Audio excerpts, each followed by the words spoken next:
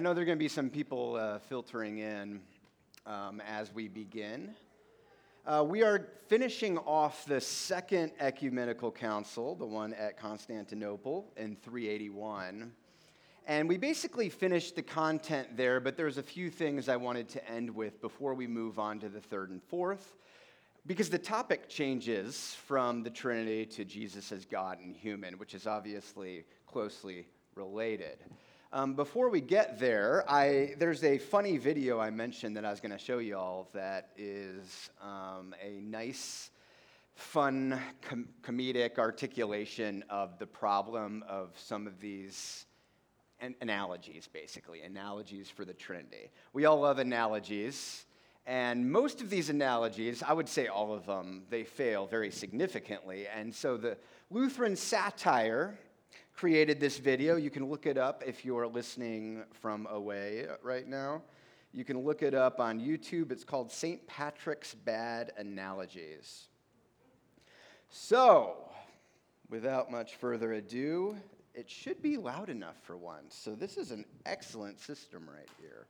I don't think there's anything, there is one heresy that we haven't covered in here because it wasn't really popular. It clearly doesn't work. It's called partialism. It's going to make an appearance in here. Partialism being like the Father's part God, like part of the Godhead. The Son is part of the Godhead. The Holy Spirit's part of the Godhead. And so it sort of splits up the essence of God into three, and you can see why that would be problematic. But they're going to just mention that, so here we go. It's meant to be funny.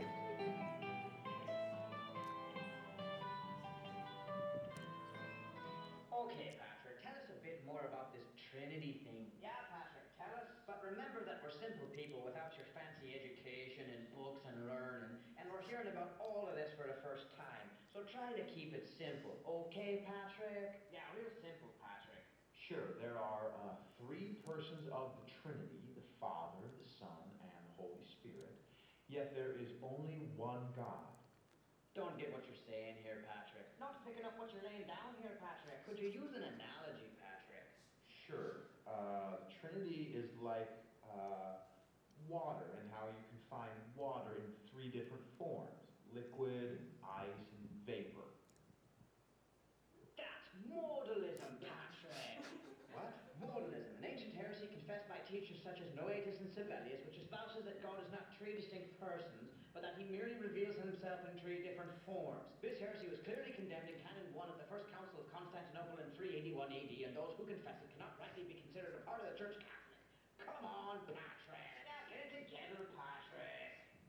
Okay, then the Trinity is like the sun in the sky, where you have the star, and the light, and the heat.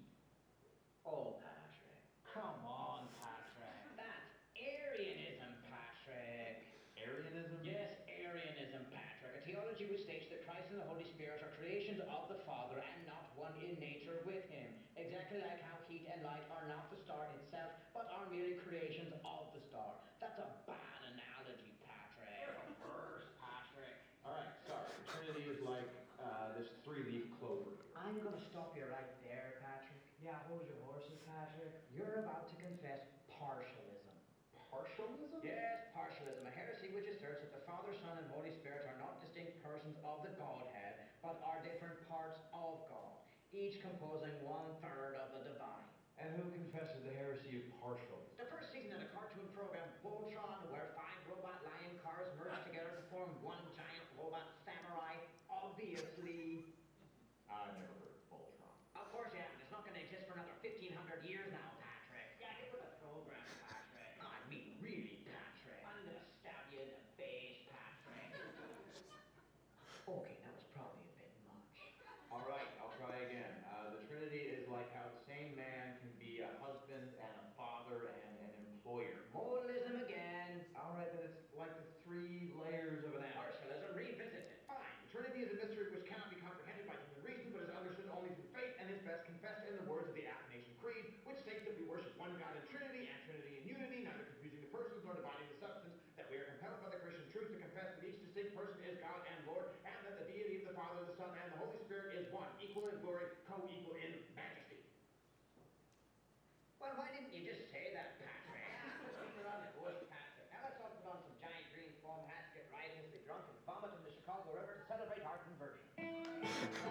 Come on. It actually, I think there's a scene following. I'm going to wait.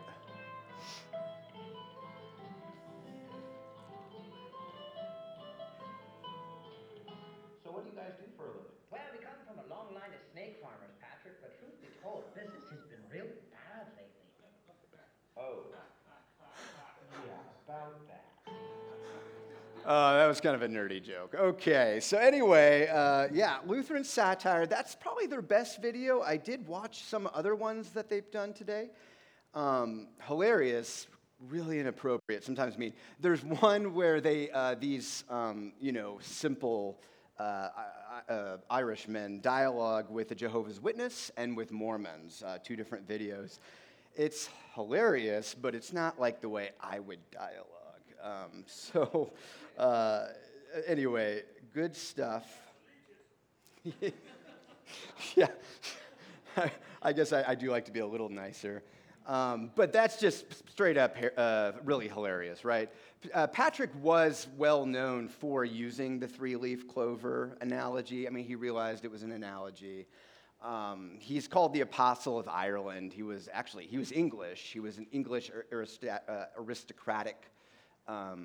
aristocratically born, but then he was kidnapped by slave traders and eventually by slave traders from Ireland, the Irish. Eventually he became a monk, and then he did mission work to the Irish, which is really a fascinating story, and there's all kinds of sub-stories from that.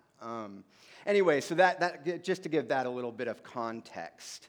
So here we are, resuming our discussion, and I actually should have mentioned when we were talking about the Council of Nicaea, if you guys ever heard of a certain Nicholas of Myra, Saint Nick? Yeah, he was a bishop of Myra, and the earliest list we have at the Council of Nicaea, this is in 325, has him at that council. Because he was a bishop in Asia Minor, pretty close by. I would be shocked if he wasn't there. There's some debate about some of this, but I'm making the argument right now. And he's best known for, apparently, punching Arius in the face. For holding that the Son and the Father are heterousia and not homoousia. Saint Nick, he was well known for loving children, giving out gifts, being very charitable, and caring about good philosophy. That is why Arius got punched in the face. You're denying my good news, our good news. Boom. So back then it was actually more normal. Today that would be an inappropriate behavior. I think it was inappropriate back then as well. Needless to say, it's funny how St. Nick became our Santa Claus and literally standing in for everything that he hated. He sees where you are sleeping. He knows when you're awake. You know what I'm talking about? He knows if you've been bad or good. So be good for goodness sakes. The Gospel of Arius. Be a good person and you'll get lots of presents. That's exactly what he does. I feel, sometimes I think about St. Nick.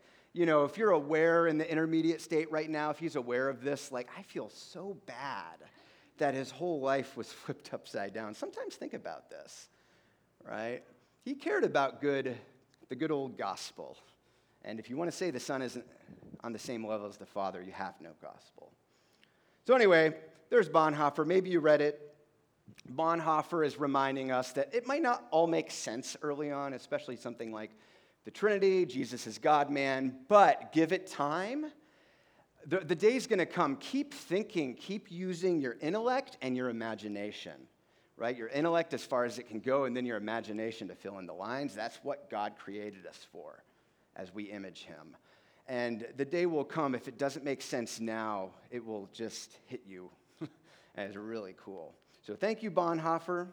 Yeah, I got to at least quote Bonhoeffer one time a year. I don't know why.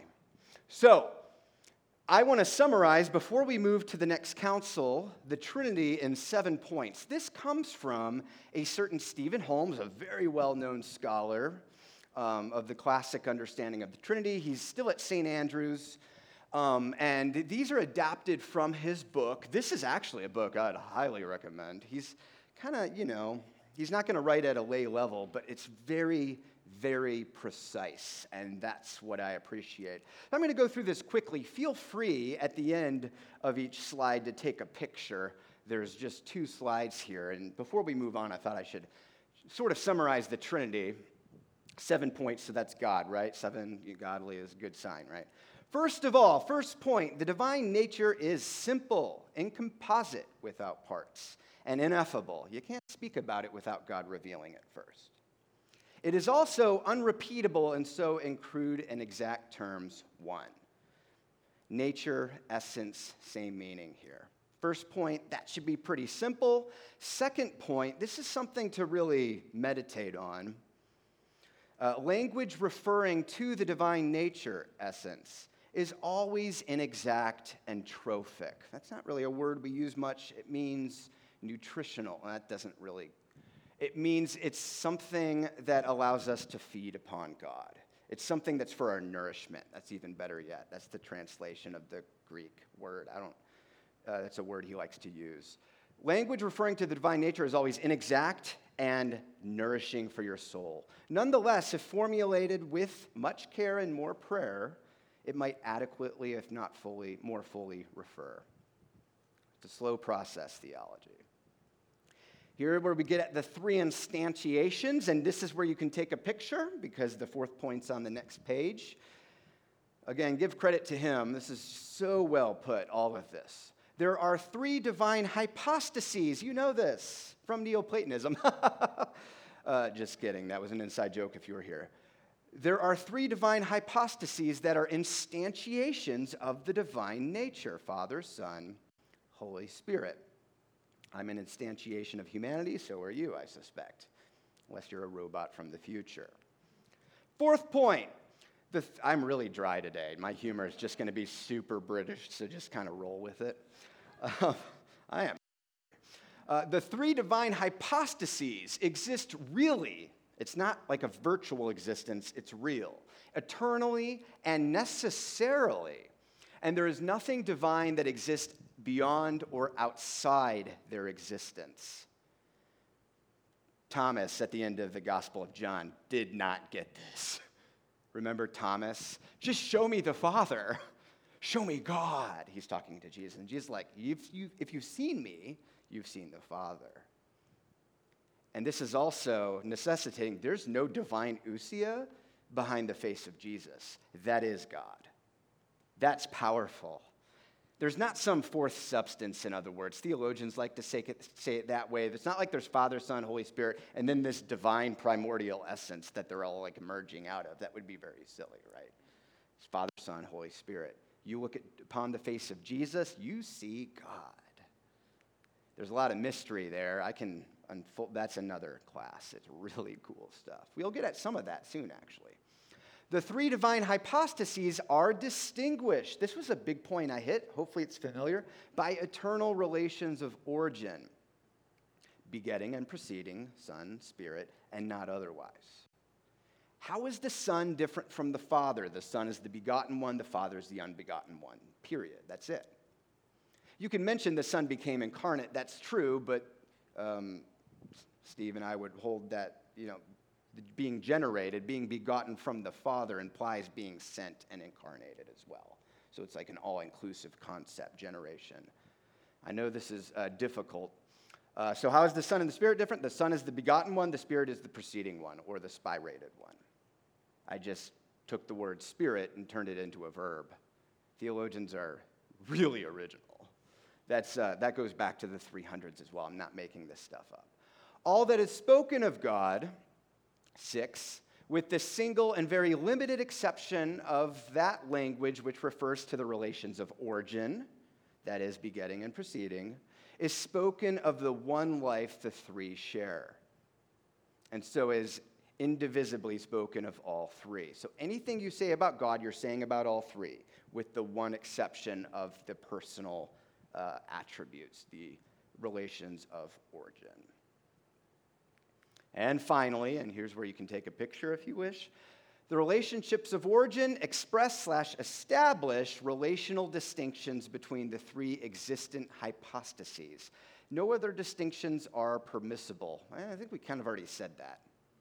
but that's a seventh point to clarify. It's often misunderstood. It's like a lot of my students think in terms of like the Father's the creator one, and the Son's the loving one, and the Spirit's the omnipresent one, but no, they're all three what I just named, right? The Son is present right here. He doesn't need the Holy Spirit to be present in virtue of being God.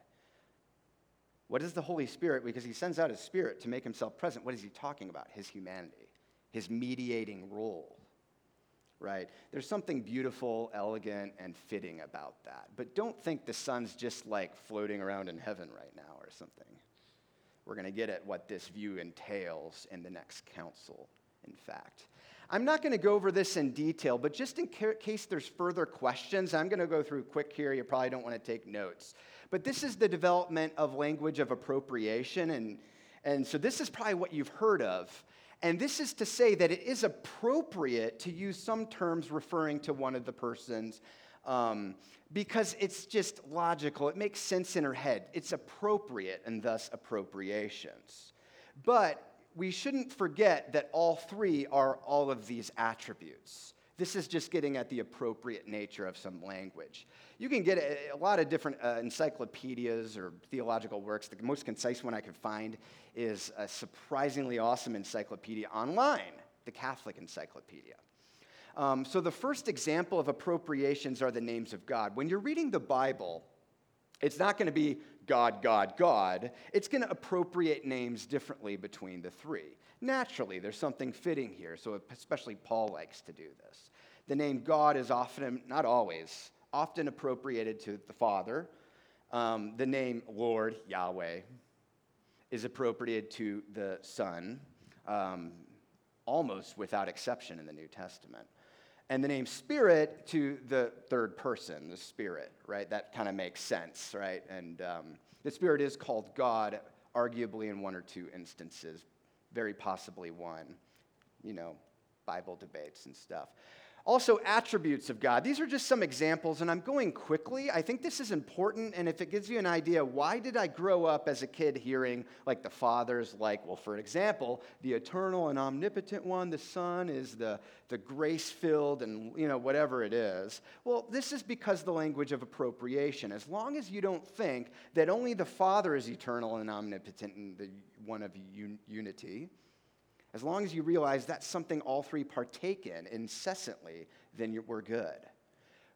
But it's fitting to think of the Father as the foundation, the origin of the Godhead, again, eternal origin. It's fitting to think, oh yeah, unity, right? Isn't it?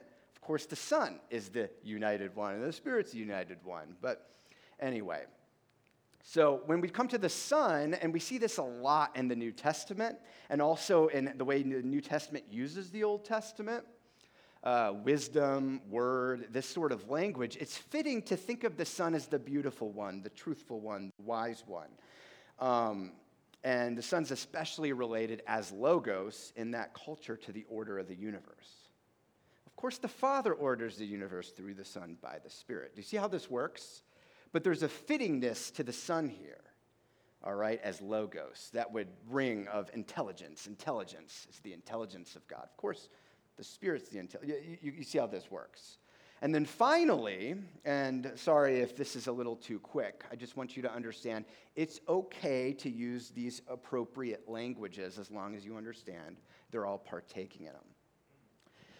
When you think of fruition, goodness, charity, New Testament, Old Testament, it attributes this to the Spirit of God.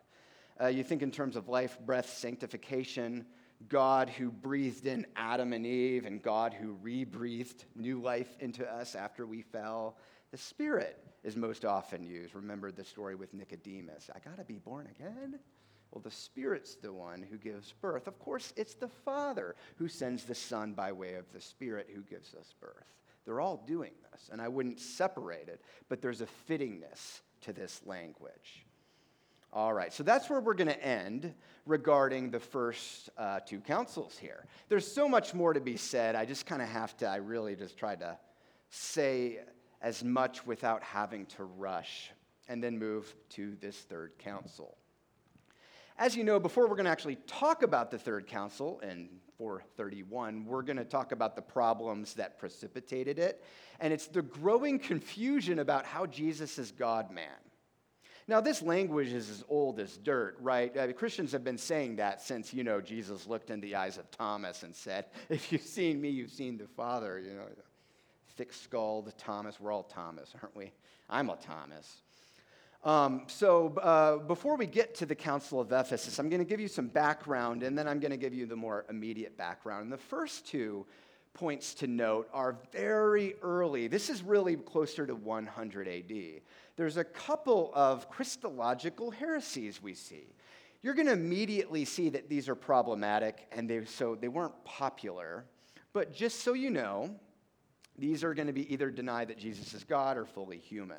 Fully God or fully human. The first one were called the Ebionites, what you can call Ebionism. It's been a little bit lost in the sources, so scholars kind of have to, reshape what exactly are we missing here? What exactly do they believe? But the Ebionites clearly denied that Jesus is God in any sense at all. He's merely human, and he's the Davidic Messiah. Ebionites were, with few exceptions, I'm sure, former Jewish people who converted to Christianity, but were still confused about the Messiah, naturally. Remember, if you're a Jewish person growing up and you hear somebody like Jesus, who is claiming to be God, say that, you're like, that's not in our scriptures, you're making this up. They would have that tendency to see the Messiah as the true human, the true David, the true Adam, but God, that's silly. So the Ebionites denied the divinity of Jesus. It's understandable when you think about it, and I think the disciples had this tendency. It seems pretty obvious to me. They had this tendency before the resurrection, all right, a tendency to be in what we now call Ebionites. Remember, when Mary's told that she's going to give birth to the Savior, the anointed one, it's all the language of Davidic Messiah. She's told she's going to bear the true human. Does Mary understand yet, that baby's God? I personally doubt it. We don't know. I personally doubt it. Because that's what would be your inclination, too. I mean, God's, eternal. The baby's born. Obviously not God, right? God's omnipresent. My baby's just pooped himself. Obviously not God, right? So anyway, Ebionism, it makes sense, but you see why it fails really quickly. And then sort of the opposite, and this would be popular among the Greeks, is Docetism or Docetic theology. And this is the view that Jesus was God, but he only appeared to be human. He only appeared to be. He wasn't actually human at all. Think of like a projection or something like that, but way more complex. God is projecting himself in human form, but it's not actually it might look like your anatomy, but it's not really you. All right, it's not really human. So if you're a Greek and you hear somebody claim to be God, that would actually be fitting to some Greek philosophy around at the time. Oh, Jesus claimed to be the Logos. Great, okay, Plato and the Stoics talked about that. Awesome, so Jesus is God. Well, that means he can't logically also be human, right? Think it through during that day. It makes sense. So the Docetics, these Docetists, that's easier to say, would argue that he's fully God, but not truly human. He appeared. And it comes from the Greek word dokeo, meaning to appear. Dokeo, docetics, anyway. Cool stuff. Meanwhile, from 100 to 300 or so, there are other various forms of subordination, that is, of the Son to the Father. We've talked about these before, so I won't hit them now. Now, I've already mentioned there's a Christian response way before these councils. The Christian response was very clear about the issue, that he had to be God in some way, he had to be human in some way. You can't deny that. You deny the gospel if so. They're clear right up front. Just as an example, Irenaeus is certainly the first to argue just blatantly that Jesus had to be fully God and fully human for the gospel to make any sense. Of course, he's not the only one. We're going to see that Christians pick up this argument. It makes sense given the Greek world back then. And he's the first one to do it clearly. Notice, though, how is he God and human at the same time? Irenaeus didn't know how to express that in a consistent way. He's really a biblical theologian, so no shame on him. He also was martyred before he finished his work. In 202, there was a martyrdom it doesn't matter. So anyway, here's kind of what's precipitating this conversation that Christians are already having. How is he God and human at the same time? We agree he's God. Arius is wrong. And by the way, just for the record, Arius also denied that Jesus was fully human. He denied that Jesus had a human psyche. So he denied that he's God and human. Arius was very clear. He's not our mediator. He can't be. Philosophy says so. And Christians are like, you're a bad philosopher. All right, so this leads us to this Council of Ephesus. Before we enter, and that's at the city of Ephesus, you know about this city from the Bible. By now, it is borderline. It's kind of like Phoenix and Houston. It kind of keeps going back and forth with which one's bigger. It's the third biggest city in the Roman Empire, perhaps. So it's a really major city. It made sense to have this council there, we're going to see. And it's called to settle this question. Trigger alert, it doesn't. And it's going to require the next council to settle everything. But there's a lot of interesting stuff that pops out at this council. It's called to settle this question: how is Jesus God and human at the same time? How do we say that without being rationally indefensible? How do we say that and sound like not irrational, right? As Christians are nerds, they want to be consistent back then. Now, there's two rough answers before the council, and it's this council that is called to resolve which position is stronger. I'm going to just tell you that both of these positions are problematic in their own way, but there's one that's way worse, and it sort of loses the initial battle. All right, so here's the two rough answers. I'm not going to use the phrase again, the word flesh view. I find it very confusing, and scholars don't typically use it. They'll just say Cyril's view. Cyril of Alexandria, all right? It's the patriarch. A patriarch back then, by now, was a bishop of bishops. Not necessarily the case. Technically, the patriarch was a bishop over a really major city, and they would typically be over other bishops in the area since the major city is the major city. So if you're the bishop of Chicago, you're going to probably be in charge of Peoria. No one's from Illinois. If you're the bishop of Phoenix, you're going to also be over probably the bishop of Tucson. No offense. Ooh, that was tough. Okay, so anyway, he's a big deal. Back then, the bishops were like the best theologians. He is extremely sharp. He's called the best theologian in the Greek-speaking East in the 400s. If you guys can guess the best Latin-speaking theologian in the Latin-speaking West, you might know Augustine. His kind of contemporary, but Augustine died before even the council was held. The year before, it's so unfortunate. So Cyril's a beast, but he's, how do you say this gently? I'm not going to say that way. He wasn't the kindest human being. That was nice. Okay. Have you ever met somebody that are really intelligent, they're really intimidating, but they don't just want to beat you at whatever argument you're having. They're going to tear your character apart while they're at it. You're not only wrong, you're a scumbag, that sort of thing. Cyril had the tendency to do this, and it's rather unfortunate. Welcome to the church was never perfect, Cyril's proof, and Nestorius has his own problems we'll talk about next. So this is the word flesh view. I want you to understand the basics, and then I'll kind of explicate it to give some detail to this. But the basics is this. Cyril emphasized the oneness in Jesus. The oneness. He's one person. He's one hypostasis. He's not like two, God-man or something like that. He's not two people. He's one. That's the emphasis of him. So the one person of Christ with a divine nature, who Cyril will mention here and there who took on a human nature at a certain point in time. That's fair. That's very appropriate. That's actually the way we speak today. Nothing wrong there. But you can see how somebody might misconstrue what he's doing here. There's a two-ness in Jesus, you might say, as well. Well, he doesn't really do a great job of explicating how that works yet. So his model is going to also take very seriously the idea that God can't suffer, by the way. God suffers. And there's a certain, we're going to see that this is appropriate and right to say, as long as you're saying it appropriately. And that's something that is going to make this other crowd at Constantinople and Antioch, the other big shots of the East, uncomfortable. Like, well, God doesn't suffer, it's the human part of him that suffers. And Cyril is saying God suffers. God died on the cross. Do you see what he's doing there? This is clever theology, but he's actually technically right. God died a human death. But he's not saying a human death often. So it leads to some confusion.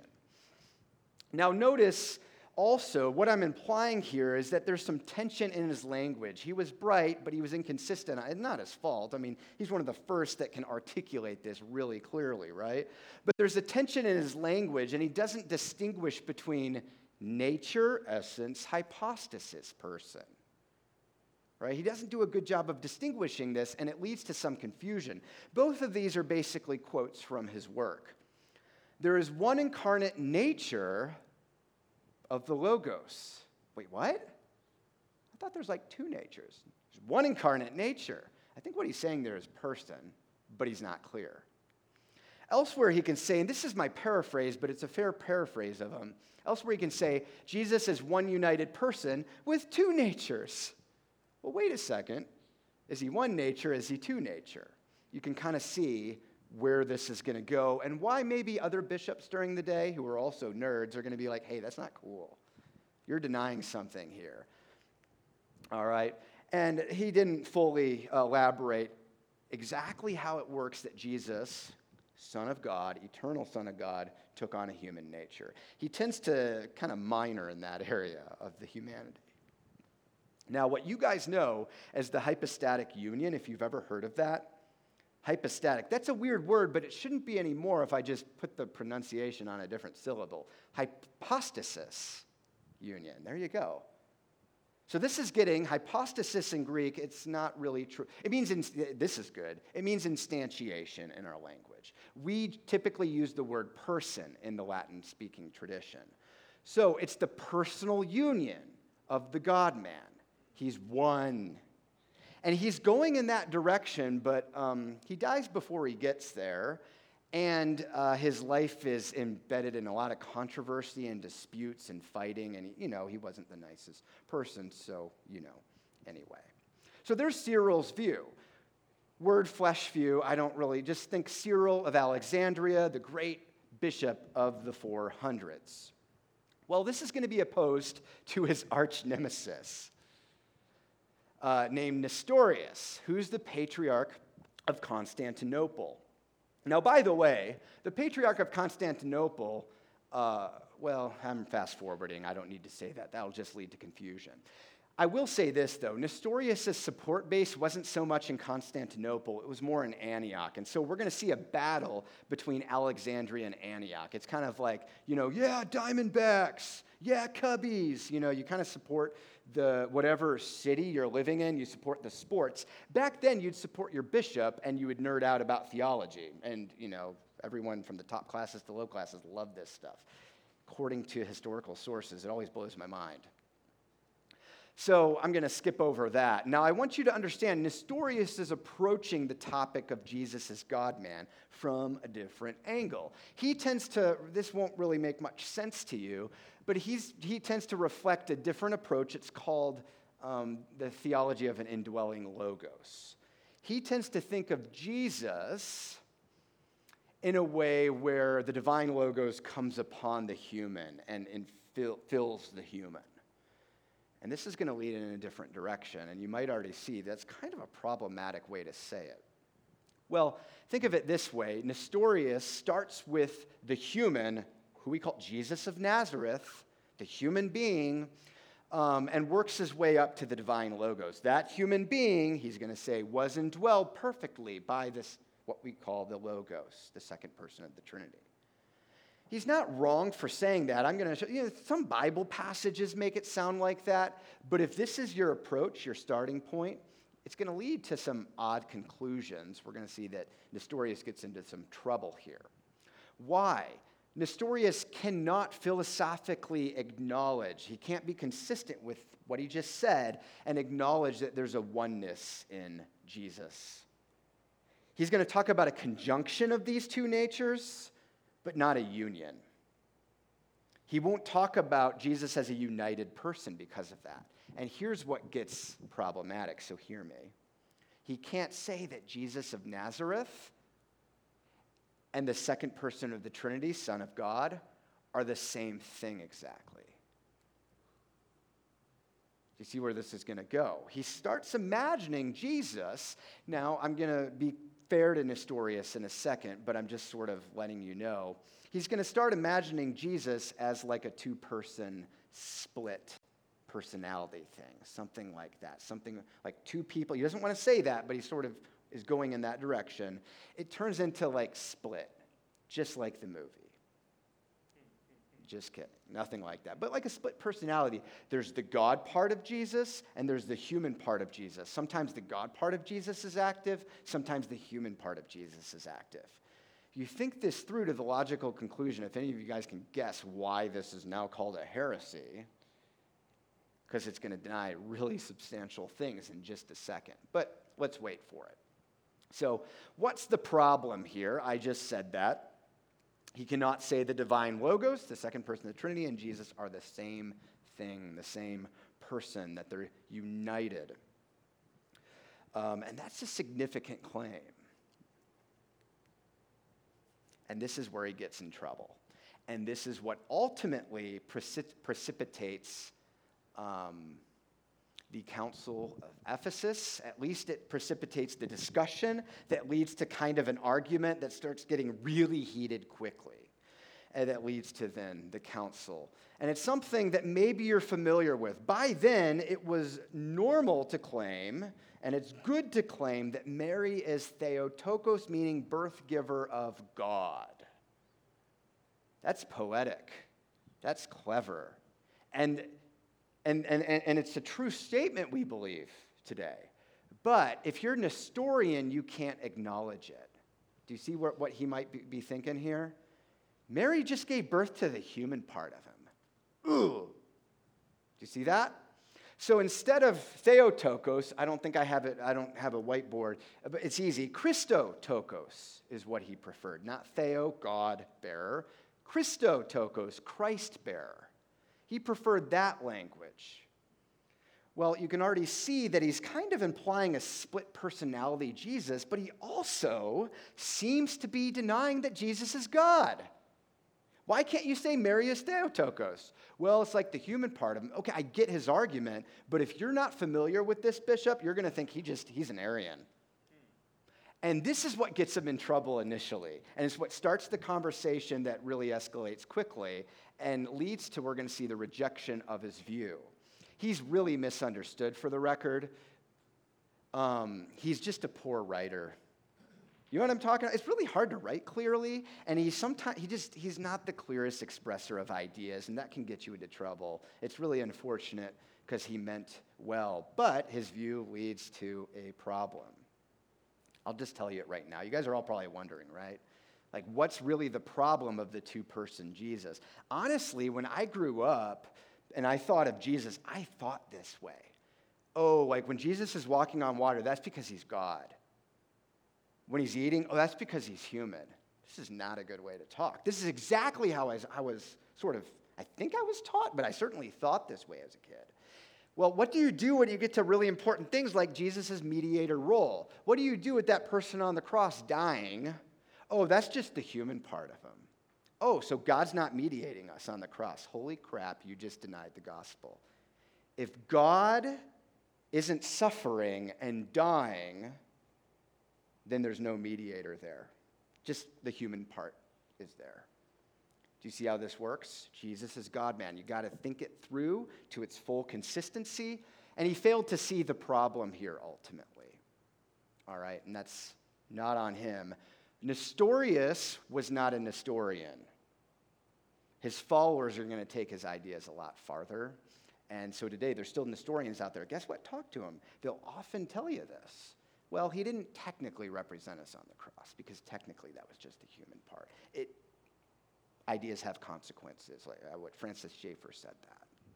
So in case you're still a bit confused between the two, I just added this slide for this class and my general class because I think it's helpful to kind of summarize what's going on. Cyril and Nestorius are agreeing a bit more than you would think, but their differences lie in tensions and emphases. And so let's start out with Cyril's view.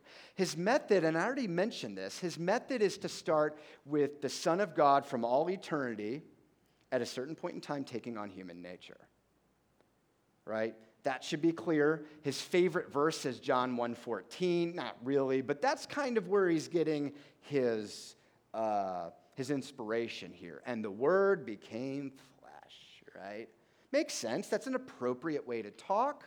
And we're going to see this is the better position. It's not perfect, but it's better. And his emphasis, as I've mentioned, in case you didn't hear, the divine Son, God himself, the second person of the Trinity, and Jesus of Nazareth are the same subject. They're the same person. They're identified one-to-one. All right, so that's him. Meanwhile, Nestorius has a different method. And this might have been captured already, but he starts with the human Jesus of Nazareth, works his way up to the divine Logos. Now, even when you hear that, for a second, doesn't it kind of sound like what we called earlier adoptionism? It's not adoptionism. He doesn't mean to say that, but the idea seems to imply it, right? Yeah. Well, his favorite kind of way of thinking through this, Paul in Colossians 1:19, what does Paul mean is the real question. But I can hear Nestorian flavor here. I can take his side and be like, okay, I understand where you're going. I just think it doesn't work. In him, Jesus, all the fullness of God was pleased to dwell. You kind of see how he's got this two-nature emphasis. That's what he means to say, by the way. He's got an emphasis on the two natures. Cyril's emphasis is the one person. Nestorius, two natures. We're going to see the compromise is just take the best of both here. Anyway, and yes, his emphasis, not only that they're distinct natures, they're completely separate, and there's actually no point of connection at all. Jesus is just God, something human, and he's just sort of split. And again, who died for you on the cross? Oh, the human part of him? Yep, we're done for. There's no good news, right? So there you go. This leads us to the Council of Ephesus. Perfect timing today. I'm really happy. Let me know if there's any questions. I realize what we just went over, that was the hardest part today. It's weird, and the questions aren't all answered. They're still confused about how do you think of Jesus as God-man at the same time. We're getting closer, but we're not there yet. Now, the interesting thing about the Council of Ephesus is unlike the previous two councils where bishops knew going in, it's like Arians are, it's clearly wrong, right? I mean, is it just me? No, that's just a new whole gospel. That's a whole new religion. But going into this one, Cyril had good points, but he's kind of a jerk. Nestorius had good points, but he's really confused. And like, what is he really saying? No one really can tell. Antioch is going to defend Nestorius naturally. Team, Diamondbacks. And Alexandria is going to defend Cyril. Team Cubbies. Alexandrians win, so naturally my team is Alexandria. I'm a big Cubs fan, if you don't know. By the way, I think it was 10-1 when I left. They're slaughtering the Mets right now. I'm feeling really good about it. So it was unknown. Now, this is where I'm going to talk about sort of the events of the council. It is a complete mess. And the way we reconstruct it is through these really 3 steps, and then I'm going to have a reflection at the end, like an afterword. But this council was kind of funny and really sad. So the first step, when this council was called, the Alexandrians, who, think about it, they're down in Egypt. They lived really far away. You got to take ships. So because of the time issue, they arrive first, led by Cyril, who happens to have seniority among the bishops. So he's the one over the council. How convenient. And they arrive in numbers. They outnumber everyone else. He outranks the other bishops. They hold the council before Antioch arrives, at least most of the leadership, and they announce victory. Woo, team scumbag. Actually, I probably shouldn't have identified with the Alexandrians. There we go. So that's the first step. They made really good points. Don't get me wrong. It wasn't all personal, but a lot of it was. Right? So here's the second step. Right after the Alexandrians leave, when they're not around at least, they're out getting, hot dogs in the city of Ephesus. Antioch then arrives. They're led by John of Antioch. He's the bishop of, we haven't heard about him yet, and that's okay. They call their own council. They didn't have permission to get the great grand room of the hotel, so they actually have their own council in the hotel lobby. For reals, really. Nothing's new, right? It sounds kind of like it could happen today almost. They announce victory, and they call Cyril Apollinarian. Does anybody remember what Apollinarianism is? I have to think about this. Apollinaris was somebody who really hated Arianism, and so in defending the divinity of Jesus, he went so far as to accidentally deny that Jesus was fully human. He argued that the Son's psyche mind, God's psyche replaces the human psyche or spirit of Jesus. So he doesn't have a human psyche/spirit. The way this is rendered in our language is the bane of language. It's just confusing, so I'm simplifying it as much as possible. So Cyril being called an Apollinarian, actually it's there's just a ring of truth there, but very unfair. Obviously Cyril's not present. Third step, this is awesome. The emperor intervenes. He arrests them, but he eventually sides with Cyril. They got arrested basically for, what do you call it, when you're being disorderly conduct, not becoming of a Roman citizen, much less a Christian, but Theodosius isn't really concerned with that part as much. He arrests them, and he eventually sides with Cyril, and so are most Christians, except for Antioch. But why? I always want my students to get this. It's really not about Jesus as God-man. The real crux of the issue, as everyone saw it, is Nestorius denied Marius Theotokos. That's the issue. And if you deny that, you're either implying, it does seem like you're implying Jesus isn't God, but you're definitely implying that whatever that baby that came out is not unitedly called God. You have to be able to say that. Now, that's fascinating, by the way, and please use first your intellects, and then your imagination is going to step in really quickly here. How can you imagine God becoming a baby? It's pretty cool.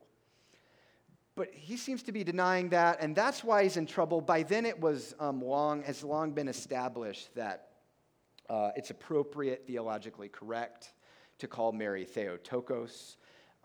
It does come out of the New Testament as well, arguably, although the meaning is less certain. So there you go. Another thing that got Nestorius in trouble is he befriended somebody at the time that was a well-known Pelagian heretic, and that's a whole nother story. You probably don't know what that means, and that's okay. He was a really nice guy, and it got him into trouble. Now, here's the afterword, and it's a little bit comical or sad. I don't know. This is just this is a council of a bunch of monkeys throwing feces at each other. That's how I think of the Council of Ephesus. So go home with that, right? Monkeys throwing feces is not far from the truth. After the council, it was eventually declared official because the theology's right. It is. Cyril's right here. Nestorius, understandably, loses the will to fight. He ends up in a monastery. Also understandably. Cyril softens over time, fortunately, and ends up writing some things with a church that couldn't agree with him, and it was a compromise that was kind of way more on Cyril's side, as it should be, but it also brought out elements of the dual nature of Jesus. Call it the Formula of Union. That's going to come up in the next council next week. And it's just a fascinating change. Cyril from the dog fighter, that's not the right way to say it. Bulldog, that's what I meant, yeah. Cyril the bulldog to kind of laying off and repenting. I don't know. He just got a little bit softer.